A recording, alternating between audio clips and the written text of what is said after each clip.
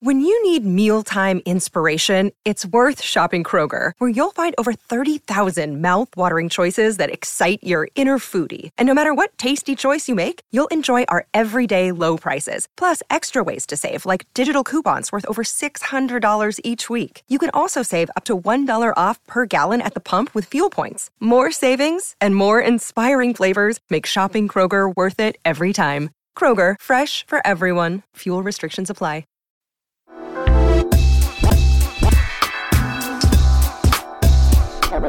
Hey everyone, welcome to She Podcast, episode 394. Yes, that's right. We are almost at 400 episodes. None of us can believe it, especially those of you who are talking to us. Those of us who are talking to you. We cannot believe it. We are talking to each other. We cannot believe it. You can watch us live 1 p.m. every Monday. So if you're watching live, and so far I don't see you, hi, nice to see you. If you're listening, all three of you, hi, nice to see you. Thank you for coming to the show today. I think I said this already, but I'm Jessica Kupferman. With me, as always, the very perky-haired Elsie Escobar. I had to put my hair up. She looks very cute today. I, on the other hand, must have skipped a step in the hair gel sequence, because I look as if I've been electrocuted. This is a one-time only deal where you can come on live. Although now that if you're listening, it's over. Yes, I do. I fully look as if I stuck my hand in a light socket. It's fine. Yay. It's flowy. I love it. I always love the way that she constantly says things like that. But again, it's not, this is a very personal thing. So it's like, if you think you've got something going on, you see it and you can't unsee it. Whereas when I look at Jess, I think she looks great. This is my thought. Look at how cute her sweater is. It matches the background. Her little hair's like, it looks like a little bit of a halo. Her makeup is great. It matches as well. Like, I'm not going like whatever electrocution look like. I don't go like, you love me. You're biased. Like electrocuted. You're biased. You love me. Biased. Yesterday, Isaac told me he thought he was too fat, and I was like, first of all, there's no such thing as too fat. You can do everything that skinny people can do. You can travel. You can get girlfriends. You can get married. You can do any of the things you want to do. And he was like, okay. And then I go, plus being ugly is way worse. And he was like, all right, I'll give you that. All right, we started the show. Here's what's the topic. Elsie has threatened to break up with me. And before I tell you why, here's the story that I want to relay to you, because I was reading it just yesterday. And then in my head, I was trying to come up with ways Elsie and I would break up. But now I know, because she's already threatened me. But here's number one. So Opie and Anthony, for those of you who don't know or have been living under a rock, Opie and Anthony were very, very famous shock jock, syndicated. They had like a radio show with comedian Jim Norton, and they were best friends for 20 and maybe even 30 years. And then Anthony tweeted something. I think he had an altercation with an African-American woman and then tweeted about it, something racist. And then he got fired. SiriusXM fired him. And everyone, on staff did everything they could to get Anthony his job back. They would not budge. They would not hire him back.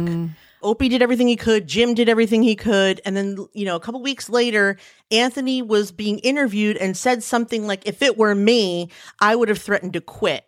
But Opie didn't think to do that. And I was like, let me tell you something. First of all, if I ever tweeted anything racist, Elsie would just stop speaking to me full stop. Like, our relationship would be over. Yeah. First, she would find out if I had been hacked. Okay.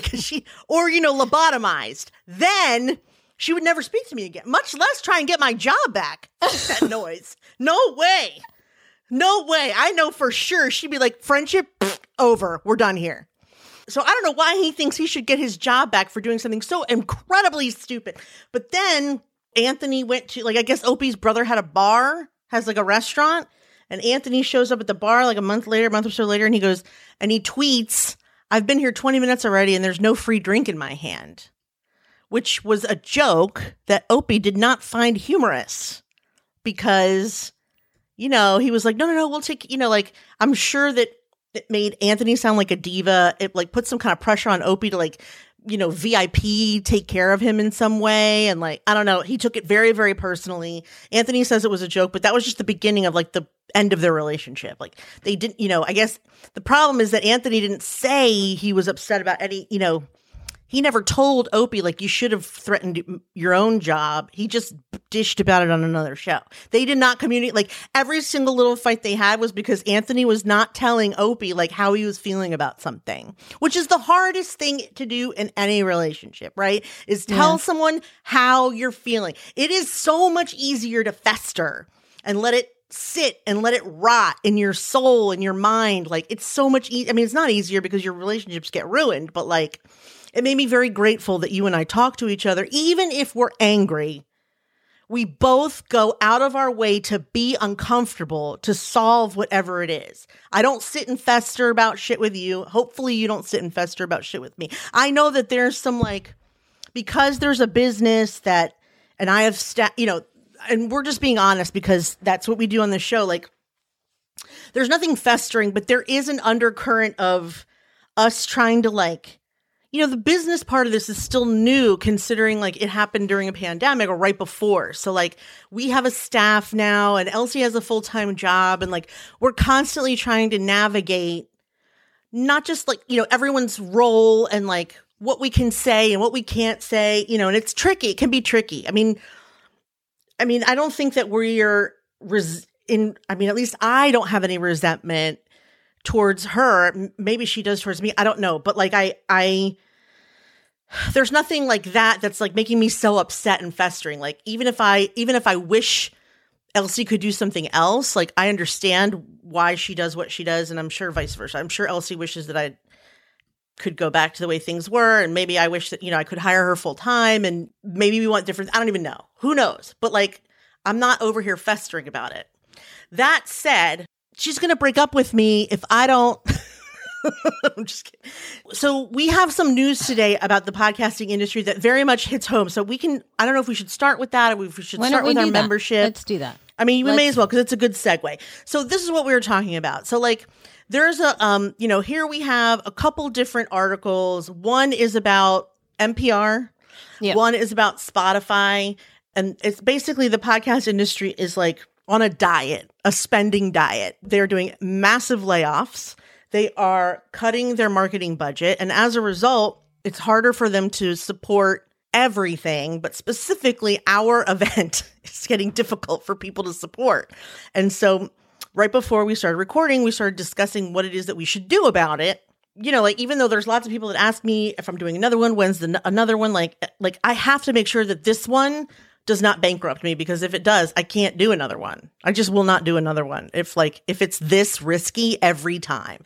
And last time it was risky because of COVID, and this time it's risky because, I don't know, recession, layoffs, a variety of things. But, like, it's just getting hairy. So, like, she's like, if you go through this again, I don't know, it's over between us. She said, I don't think I can do it again.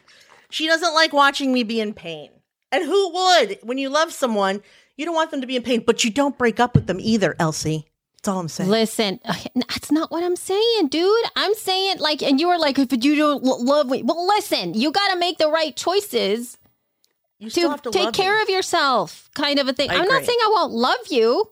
Like, it has nothing to do with no love. Listen, I was just looking at, in terms of the news that are being put out, I think that part of what we've been seeing in terms of who's being laid off and what they're cutting, especially when they start to trim what they think needs to be trimmed. It's always in marketing, first of all. It always ends up being, yes, there are marketing budgets that are cut, for sure. But there's also... How are you also going to get sales with no marketing, dummies, first of all? Don't cut your marketing. But people don't understand that. Sheesh. It's like you have to constantly be figuring that out, first of all. Cut the 800 tech guys sitting around with their fingers in their But then you cannot do that either, though, Jess, because that's also a problem. And that actually is more meaningful, because it's like this. You can make a restaurant, like, I'm thinking in terms of marketing for, like, restaurants, right? Let's think about the restaurant ecosystem. I could see people starting to cut hostessing positions. And mind you, lots of people come in to look at the host, or the hosts do so much for a restaurant, but you don't know what they do until they're not there. But you can No. It's not like cutting the hostesses. It's like cutting the radio advertising. No one will come to the restaurant if they don't know that it's there. And this is basically whether you cut marketing and it's like no more newspaper ads, no more radio ads, no more business. Whereas like cutting hosting, cutting waitresses, that's like cutting people who are in like product development, for example. Maybe don't develop 3 products a year. And then you could market the ones you already have. I don't think that that's the case. I think that no, because what's happened was what I'm telling you is that you can cut the hosts and you can even cut the wait staff a little bit, maybe. Not all the way. What you cannot cut are the cooks. Is love. No, I'm kidding. No, the cooks in the kitchen, because the cooks in the kitchens are the ones that are actually making the food. Now, here's the thing. The marketing is about more acquisition. Yes. What we're looking at right now is let's just keep the regulars happy. The regulars are expecting to come in. They don't need the marketing because they're already coming every week. We need to make sure they stay coming because our food is on par. So you're not going to let go of the host and the wait staff if you're going to let go of the cooks. So that's what we're seeing now. We're seeing the fact that we're just trying to make this continue and keep going until we get to the point where we are going to be doing more acquisition. Right. Yeah, you're right. So that's what I mean. Yeah, okay, I understand. Okay, so then like even if you cut like the radio marketing, it doesn't matter because the people are not listening. Like your regulars are still going to be coming. The people who are still going to be there, they're still going to be there. They don't need the marketing for you. Mm-hmm. And that's what they're trying to do. Just make sure the cooks keep cooking and they keep making the food in the same way that we're doing it before. Let's not create more than 1 or 2 new dishes. That's it. Let's keep that going. That's what I'm seeing. And unfortunately, in terms of like cutting the marketing, that's one layer. But the other layer is the fact that all of the diversity initiatives that a lot of folks started to put it on in play in 2020, because that's when it was cool to do so, are first, the majority of them were not implemented to their full degree. Okay. 2, they just didn't fulfill what they said they were going to do. So it's like you wrote a PR thing and said, we are going to commit X amount to be able to support this group of people. And everybody's like, yay. But none of that has happened. Or some of it has been. Like maybe like 10 to 30% of such commitment of funds have happened, but not really. So we talked about the layoffs at NPR. The majority, I would say, we didn't talk about the fact that they're killing Invisibilia, which is like one of the most famous podcasts ever. Correct. Absolutely. And it's most of them, crazy. 70% of what you see, or I think 80% possibly, is woman-led. And I would say about 50% of their hosts are people of color. The ones that are being let go. I didn't know that. So then like Louder Than Riot, it's a Black women man. I haven't listened to it, so I didn't know that. Sorry, folks. I didn't even look at this. That's not cool. I think rough translation is a man. It looks like. I'm looking at pictures, by the way. I don't know enough to even comment on this, guys. I'm doing the research on the fly because I was trying to look. Yeah, he's a guy. So Gregory Warner. So there's a dude. But I believe that the rest of them are all women-led or at least people of color-led. I didn't know that. That sucks. And that's another thing where it's just like such bullshit. God. Yeah, Emma Choi is the one. So there's for sure. I mean, I know this because so we have a sponsorship set up with SiriusXM and both of our contacts were let go. And both of them, I believe, are people of color. Yeah. It's a bitch. It's crazy. So Invisibilia, it looks like 3 women, Louder Than Riot, woman, man, Black, both. Everyone and their mom, Asian woman, and the only white dude is the one for rough translation. So that's a pretty high percentage. Yeah, it's crazy. It is. Of who they let go. So anyway, but there's that aspect of it. But also Spotify, this was an article that was in Mashable and many other different places. This is the headline for that. Spotify hasn't spent much of its $100 million diversity fund. The streaming platform pledged to fund diversity initiatives following controversy around podcaster Joe Rogan. It seemed that they did that as a way to sort of counteract some of the stipulation. This was actually a report that came from Bloomberg. So the original reporting was from Bloomberg. So they really brought out to say that over 10 million of the fund has been spent. However, they cited Glow, an initiative to support LGBTQ creators, and Nailing It, a podcast hosted by 3 Black women, as avenues where the money has been spent. Additionally, this week, Spotify announced a partnership with Spelman College, a historically Black women's college, which is true. I saw that. That's super thrilled, to provide scholarships for students interested in podcasting. I think that, to me, is that's amazing. But it looks like the money was supposed to be distributed over 3 years, and people familiar with the matter told Bloomberg, but due to a lack of structure and shifting priorities at the company, which is speak to let's not get rid of this money right now in this way, that plan has not materialized. Oh, that's a shame. So the fund was still determining its 2023 budget at the start of the year and hadn't yet determined priority projects, which is, this would be a good time to be like, you can fund us. Yeah, don't worry. I'm there. The problem is all the contacts I know, I believe they just got their budget for the year and it's March. Normally they get them in December. So They've been hemming and hawing about how much money to give each department all year already. So I don't know that they're going to fulfill that $100 million thing. But now that we have a 501c3, it sounds like they're partnering with nonprofits, and now that we have established one that is separate from She Podcast, hopefully they can help us fund that, so then we can actually, not hurt from sponsors that pull out, and then also send people for free. What I'd really like to do is send 100 people for free. Yeah, I'd like someone to underwrite that. I can't just give them a free ticket because we are serving breakfast both days, and we have other obligations that we need to pay for. So I'd rather have a company, that fund people that really, really, really, really, really want to go. So, and then Rita saying an article I found said those shows unfortunately never really had true institutional support. And I think that's what we're seeing now. That's with Gimlet, right? Well, actually what's been happening, there's all kinds of stuff like Crooked Media. There was another show that was canceled, and it seemed like what they had going on in there was a little interesting in the sense that once there is a network supporting you, you do have to abide by the power that whoever's in power, and they can take away things from you. I'm being very vague about stuff just because it's very hard to speak about things sometimes. Shit. It just looks like right now it is a very challenging landscape, I feel, in totality out there, because like I mentioned at the beginning about making sure that the regulars continue to come to eat at the restaurant, it's not really being able to, in terms of podcasting, break the existing models that have already started to or have historically been growing in this space to plant new seeds and beautiful wildflowers and all kinds of diversity around.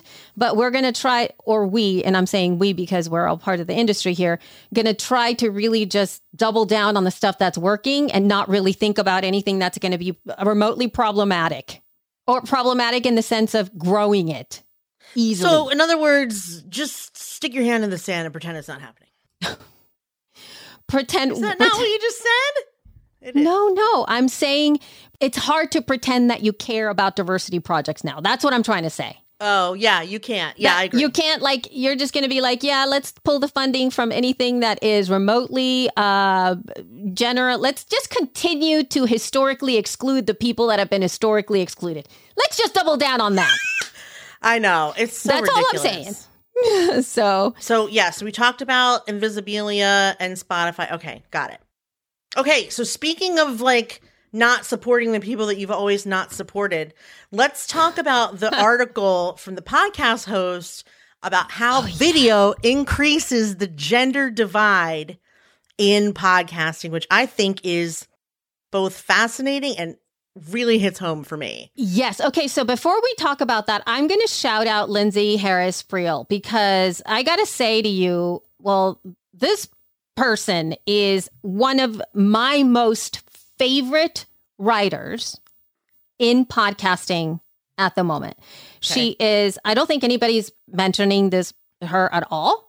I told her specifically that I love her writing. Anything that, if you go over to the podcasthost.com and you search for her name, and plus in the show notes, you will see this article there. So even if you click through in the show notes and you click through to Lindsay's byline and then see the articles that she's written, the quality of content she writes is astounding. This is amazing, amazing, amazing work. It is. She's a really good writer. She is phenomenal, and she does an insane amount of research. And anyway, whatever. Yeah, I'm just saying, anything that Lindsay writes, everybody needs to read.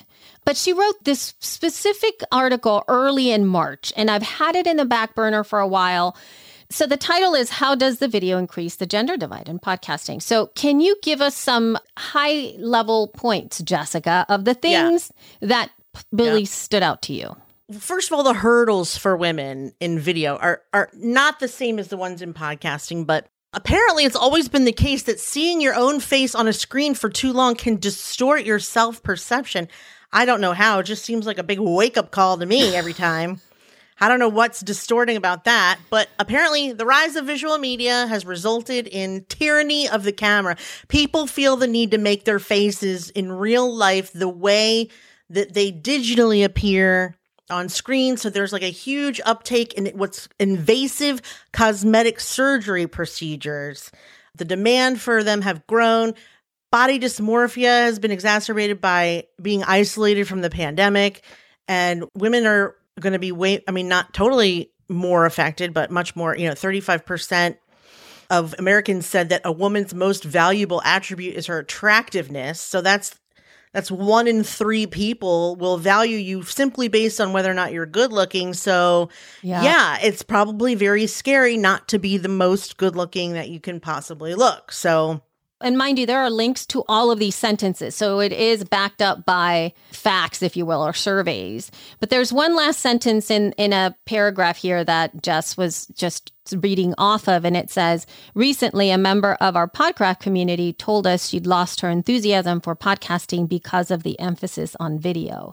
And I really think you don't have to do everything. Well, I know, Jess, but here you have to understand that, as you know, like one of the reasons I got into podcasting is because there wasn't video.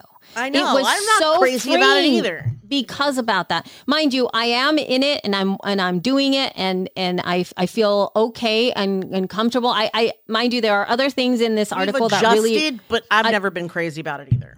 Right, and I think that part of it is also the level of prep time that I have to do so that I can get behind the camera is so annoying.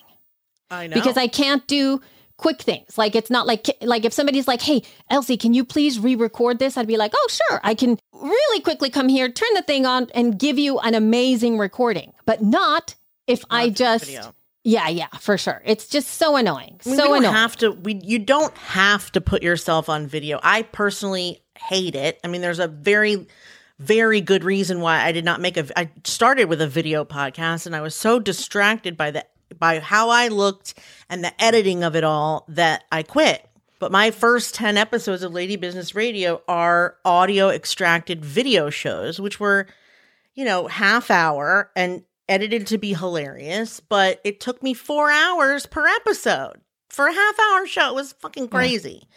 So I stopped doing that. Also, I was very distracted by my hair, which we've already established is distracting me also today.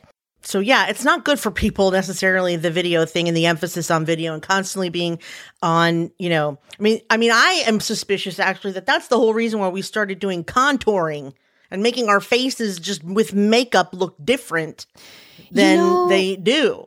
There's also another level, and we've talked about a lot of these issues in my other show, the Fuzzy Logic podcast, because we do talk about some of the social, ethical, and legal issues around some of this stuff. Yeah. And one of the things that I've been really pondering about is the fact that what does that socially or ethically do to us? The images that we're seeing of ourselves, even in the cell phones, right? If you're doing selfies and things like that, those are computational renderings of your face. Mm.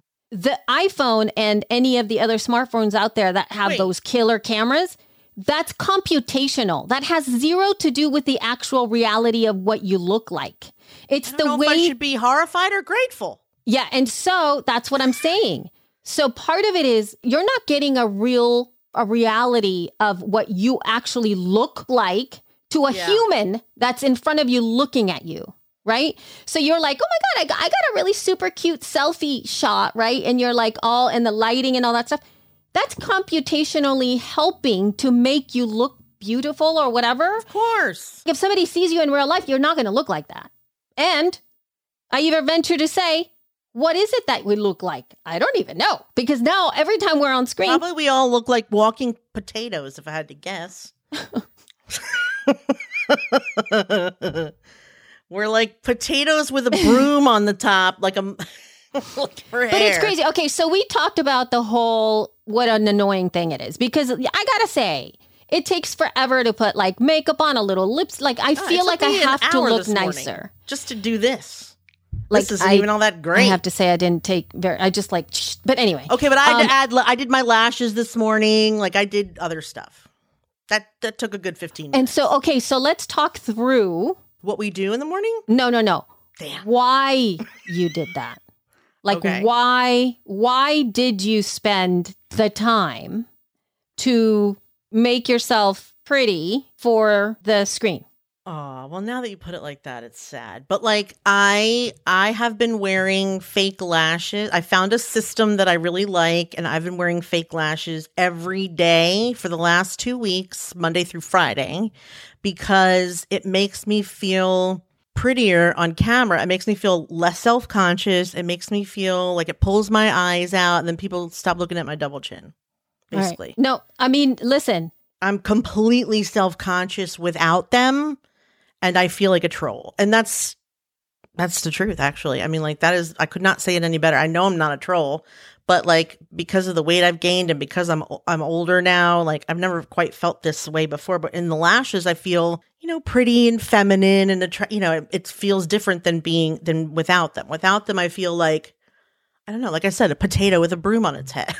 I think that every person that just heard you say that, I feel they absolutely relate to that. And I have been blessed with genes that help me be more in alignment with what our culture deems as beautiful. Just say you're pretty and shut up. I'm just saying that. I'm just giving you, listen, I'm just saying that. Okay, but here's the thing. Jeez. Even with doing that kind of stuff, there's also that layer of, this is really pretty lighting and it makes the camera look nice. Like I look even the nice in this camera. It's really nice. And then there are times when I'm at the other computer, right, when I'm doing a lot of meetings and whatnot, and then I turn that camera on, I'm like, holy crap, I'm old. And so now I see how old my face looks. And again, listen, y'all, we're being real here. Please don't say like, oh, but you're so pretty. Like, fuck that shit. I'm telling you that this is just like the way Jess said, it makes me feel pretty when my eyelashes. That is something that I don't care like what other people think. It's for me. Like when I turn the camera on and I'm like, fuck, I look so old. It's not that I'm against aging or anything like that. It's just that it's for my internal sense of self. Like I want to feel good. And so having a little blush here and there, making sure that the lighting is right, and all of that is, I think, defeating in so many different ways. And then when you think about the presence of video everywhere right now, and the pressure to look perfect or even presentable or even professional is enormous. It's enormous. Absolutely. And it brings even more pressure to things, especially for women. It is so much more of a heavier burden. Yeah. It's so much heavier because a dude is going to get behind the camera and it doesn't matter what angle. I don't think I've ever looked at a picture of a guy and been like, he needs better lighting. Like I literally have never done that. Like I just don't think of their faces, and I tend to just be in meetings and it's no big deal. But then I feel the pressure that I need to look good. I feel it. Like nobody's told me that. Nobody has said that's not necessarily you need because to of look video. But yes, I mean that is. But I think what the pressure does is like, so for example, like You can look back. I've used to record this show during the pandemic, and I mean, I look like I've been dragged behind a truck on some of those, and it was fine with me. This show is the one that I don't care about in terms of my face. Today I did put my lipstick and my blush and what kind of stuff. But this is the show that I usually am like, you know what? It's like a rebellious thing for me where I'm like, I don't have to put makeup on for this one. I don't have to brush my hair. And so if you look back at us, a lot of our stuff, sometimes I wear zero makeup. I don't even brush my hair. Yeah. Yeah. The pressure doesn't come from recording. It's actually like when I'm not on video, I now feel like I can't leave the house without looking a certain way. And also with my husband, I sort of feel like this is how I've looked every day for 3 weeks. So on the weekends, I do feel kind of like a troll if I don't have the lashes on. I don't have my hair done. If my hair's in a bun, I kind of feel like a troll. But the thing about getting ready and not getting ready, I'll just give you an example. I went to a girls' summer camp. It had a brother camp. So I had cousins and friends that were at Camp Airy. I went to Camp Louise. It was all women. I mean, there was absolutely no pressure to get dressed on a regular basis. It was wake up, go to breakfast in your pajamas, throw your hair in a thing. We stunk. We were filthy, disheveled. This is not, when I was 18, but, as a kid, it doesn't occur to you. And then there would be the nights where we had a dance with the boys camp. And I mean, getting ready was 3 hours long. Everyone, because it's 2 showers and 14 girls, and we have to borrow each other's clothes and do our hair and curl my hair and let me blow dry yours out. What lipstick is that? Does anyone have any eyeshadow? It was a whole to do if we had one day. And then my friend Jennifer, many of you have met because she's my event planner. Jennifer and I would stand in a corner and be like, let's just go home and eat. This is not worth all the time that we took to get ready. It's so much better if we can just go home, sit in our underwear, play our stomachs like drums, and eat our snacks. All that work. For what? For what? It's a lot of work. Ridiculous. But we can't show up with our messy hair in a bun, having just, learned archery. Or right out of the pool. I'm very grateful that I never had to look a teenage boy in the face after getting out of a pool with a bathing cap on. No.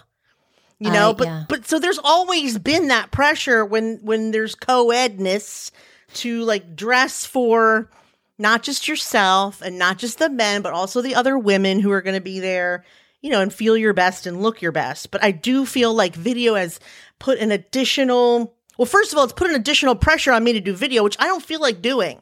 Like I said, I can be really self-conscious. And also, most people really like video because, they think that public speaking or standing up in front of an audience is a fate worse than death. Well, let me tell you, if you're entertaining or funny and you do video and you don't get immediate response, it's like telling a joke into a tunnel. What am I supposed to do? Laugh at my own damn joke?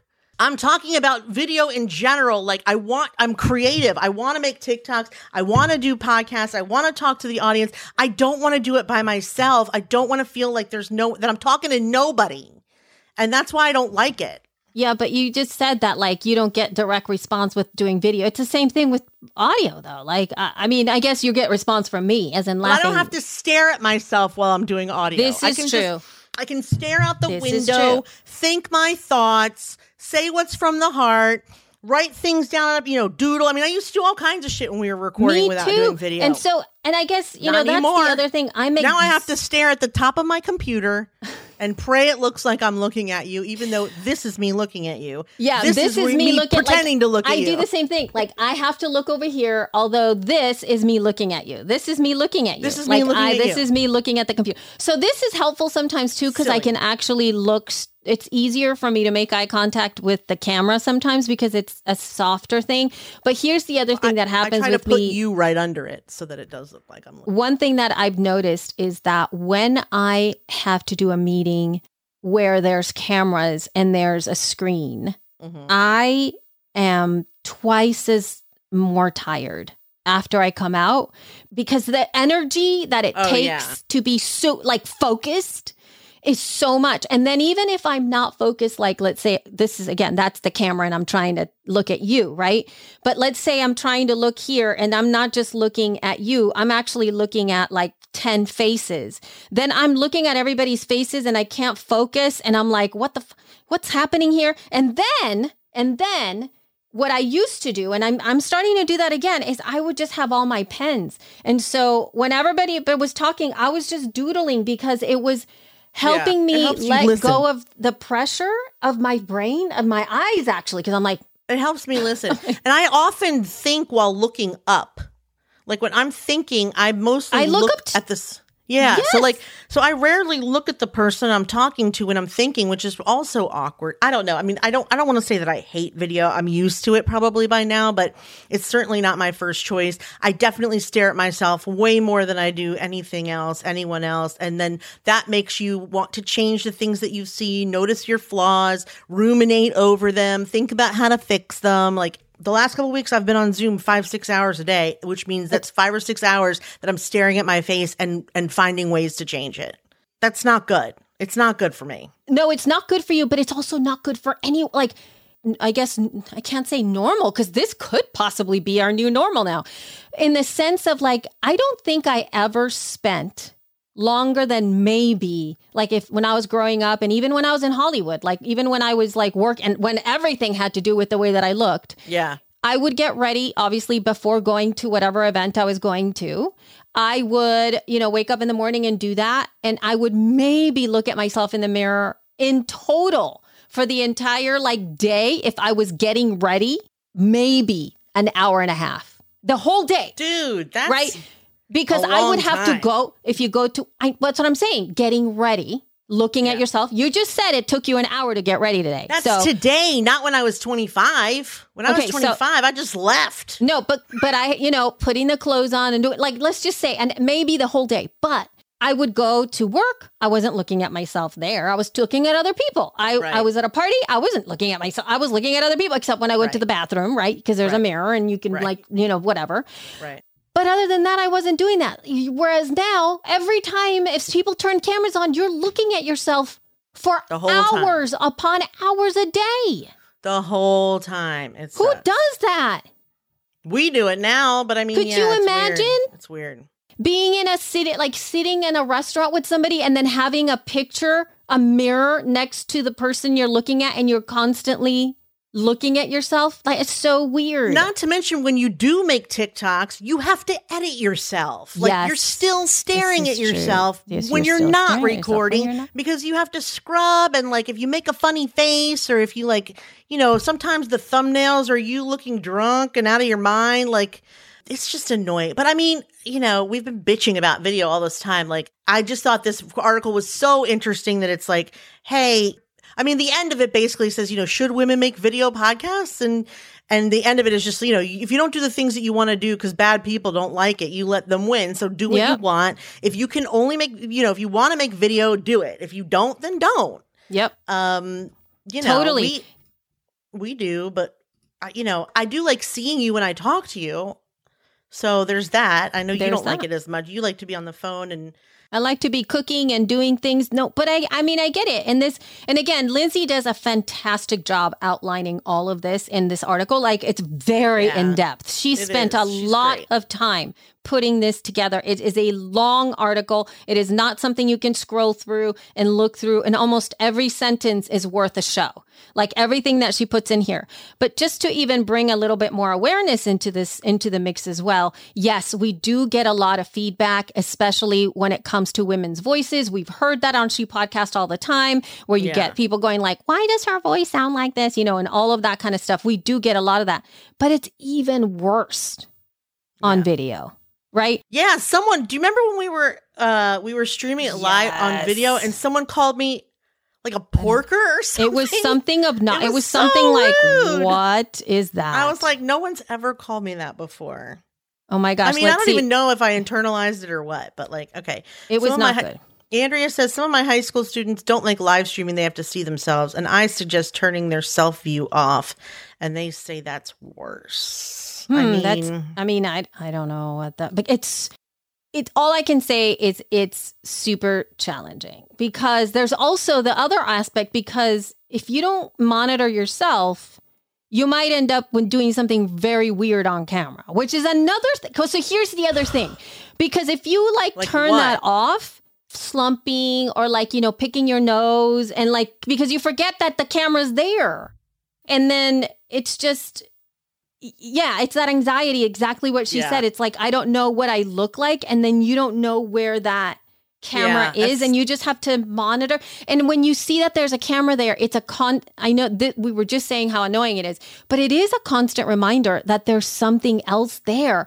And I know that there's been a couple of times when I'll come here and I'll be waiting for you and I'm doing something, and then I realize, oh shit, I've been on camera this whole time. Not that I'd be embarrassed, but the fact that, what if this was live? Like, people would see, like, there's something about not having people look at you and you don't know that they're looking at you. That's a weird thing. See, right? if you were on TikTok, you would know that there are people live streaming on TikTok while they're sleeping, showering, well, of course, but cooking. that's like, they're not saying anything. The camera is just on, like at the Truman Show. It's crazy. but this has been a thing forever, since prior to TikTok. But the idea of not knowing that camera is there is also kind of weird. And to add to the mix, what Lindsay was said in this article too that we haven't talked about is that about Pew Research. She put a Pew Research study about online harassment, and they found that women are 3 times as likely as men to face sexual harassment online. Sexual harassment of women has doubled in the previous 3 years. The rate of sexual harassment of men remained nearly the same. Oh, imagine that. Women targeted by online harassment reported it as more upsetting than their male counterparts reported it. I mean, clearly it's just showing us that we need to start, we're way behind the 8 ball on sexually harassing men. We have to get started immediately. Like, we've got a lot of catching up to do. A ton of catching up to do. Find whichever hot guy on the internet you're obsessed with and just go and, I don't know, send them a pee pic. So I don't know. Okay, so there's something that I've never said. I've never spoken about this in the past. But I can't think of anything else men do to sexually harass women except dick pics. So I'm trying to do the equivalent of that maybe and see if they like it, or just tell. They don't even care. They would probably be. But just went off on a tangent. You're trying to say something important, and I'm like floating off into space. Go ahead. Okay, so I'm going to share here's another bit in there, and then I'm going to share my experience in terms of YouTube and as a creator, and we'll talk about it here in a moment. Right. So YouTube has proven a particularly dangerous space for women. Not only is it a hub for all kinds of information, but I'm assuming this is disinformation, but it's also a gateway for incel forums, misogynist, anti-Semitic, and anti-LGBTQ plus groups use YouTube as bait to hook on happy young men, radicalize them, and incite them to commit violence. An incel is involuntarily celibate, meaning women will not have sex with them. Yeah. Okay. And now they're angry about it. That's an incel. That's an incel. Okay. Now we know. Now, I was, as anything else, a very, very early adopter of YouTube. Like, I started creating YouTube videos way before it was cool to do so. And I was using other YouTube, not YouTube type platforms. I was live streaming before it was very, very cool. I used to live stream in my apartment and do classes way back then using Ustream. So I started to create these videos on YouTube, and I still have my channel and so you'll have the receipts. The receipts are there, but I stopped because of the comments, and I didn't have it in me to be okay with people nitpicking my face, because it literally was my face. There was one person who was like, look at this girl. She's on there and look at how dry her lips are. And I was like, what the hell? What the hell? I know. And then I was like, what do you mean dry? And they would go into it like, look at how dry her lips are. They are caking up. How does she stay on? And I was like, these are so horrible. Like, they were really in there to any little, and mind you, my lips did not look dry. Like, it was one of those weird things where you're just that's not even the point, though. Well, that's not the point. And so I started to feel incredibly awkward and like afraid. And so I stopped putting videos up way back then because I didn't like it. And then I didn't go into YouTube after that. I didn't want to. I was afraid of YouTube comments. I didn't want to deal with YouTube. I couldn't handle YouTube comments. And I never created any YouTube videos for years, like almost 10 years, because of my initial experience being in that platform. And I think back and I go, wow, I literally could have done so much on YouTube. Like I had 1,000 people subscribe to my YouTube channel, Jess, in like 2006. 1,000? 1,000 in 2006. All that fame gone to waste. All that fame. Sad. But I stopped. I could you're thinking back, I'm like, I could have done so much in YouTube in terms of like, because I was really into it. I was like creating content. I was doing the thing. I was putting the stuff out. I had all these videos that I was doing. And I just stopped doing anything on YouTube because I was afraid. I didn't want to get that feedback. I didn't want to deal with those ugly comments. And there were trolls in there I didn't want to deal with. And it was all because people were commenting on my appearance, and that's like one of those key places where I think as women, we are extra sensitive about that. And even if anybody else can tell you, oh, don't worry about it. Oh, you're fine. Or you're beautiful. You're great. And maybe, whatever. But if somebody's like, oh, your lips are dry, you're going to be like, what are you supposed to do about that? That's what I'm saying. And so whatever. So the anxiety that I felt around that, like I was just thinking like, wow, I made a decades long choice essentially in terms of content creation because somebody commented on what I look like. And so that tells you the power of what that does.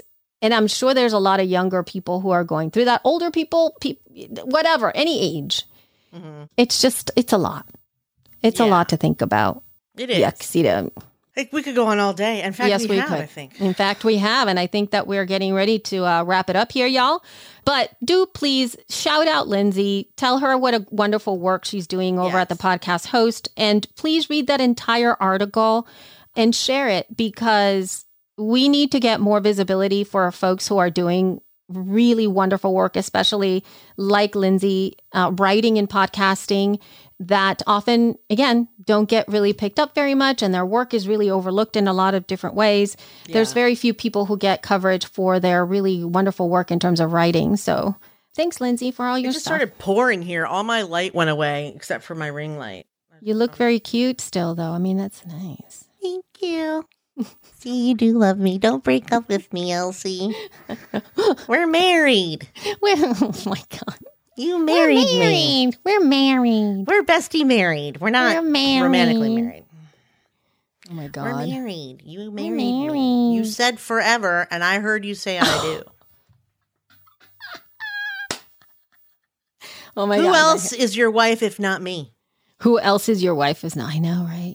I mean, seriously. It's me. All right. Anyway. All right, everyone. Thank you so much for being here today. Thank you for listening. Thank you for watching us live. If you were watching us live, if you want to catch us on the socials, Facebook, Instagram, Twitter, Pinterest, TikTok. I think that's it. Go to @ShePodcasts. We are also at shepodcast.com for all the links from everything that you heard today, the articles, etc.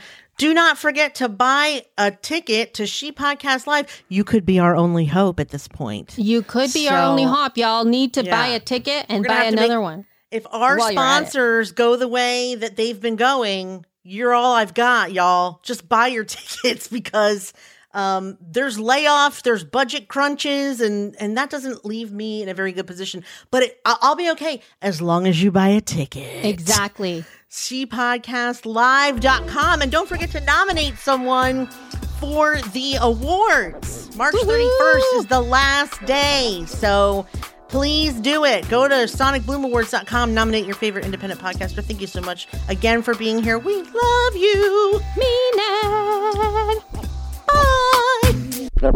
Bye.